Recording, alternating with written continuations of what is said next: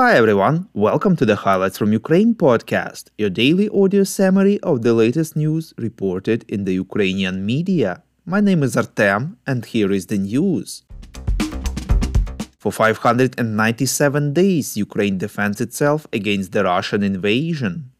Politico informs that the Ukrainian pilots have already completed language courses and are due to begin training on F-16 fighter jets next week at the US Air National Guard base in Arizona, reports European Pravda. According to the media sources, a small group of Ukrainian pilots who arrived in the US in September have completed language training at Lockland Air Base in Texas and are now on their way to an air base in Arizona, where they will receive flight training. The Ukrainians are expected to first learn the basics of F-16 operation in the classroom and on simulators, and then move on to flying real aircraft.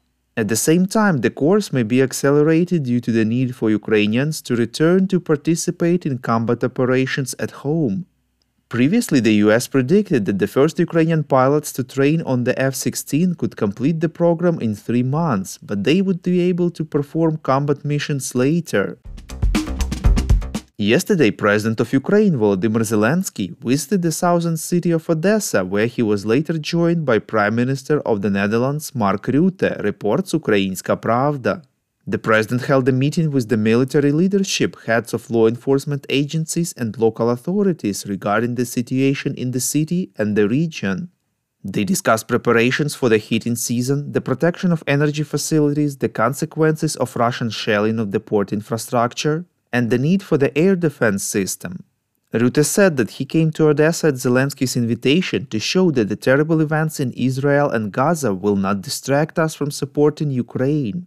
He added that this winter Russia will try to hurt Ukraine as much as possible, so the Netherlands will supply extra Patriot missiles so that Ukraine can defend itself against Russia's barbaric airstrikes. Moreover, the Netherlands will help Ukraine acquire patrol boats, which can help keep the shipping route for grain exports safe. We would really appreciate if you could recommend us to your friends and family, as well as share information on social media.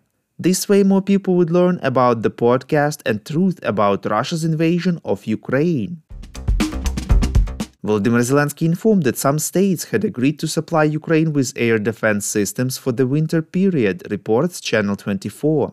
During a briefing in Odessa, Ukraine's president said that there are systems Ukraine will keep, but there are also those Kyiv will only use during the winter period and return. The Parliamentary Assembly of the Council of Europe, PASE, has called on member states to declare Russian President Vladimir Putin illegitimate after the end of his current presidential term and has declared Russia a dictatorship, reports Hromadske. In the unanimously adopted resolution, PASE also called on member states to put an end to all contacts with Putin except for humanitarian and in the pursuit of peace. The Assembly stressed that Vladimir Putin has been in power as President or Prime Minister of the Russian Federation since 2000. Amendments to the Russian Constitution in July 2020 extended his potential presidency until 2036, prompting concerns over the lack of checks and balances.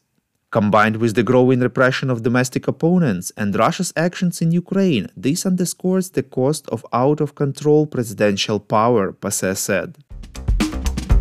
Thank you for listening to the Highlights from Ukraine podcast. We're a commercial initiative of just 2 people and we need your help to grow. Share information about the podcast, rate us in the app, subscribe to our Patreon by following the link in the description.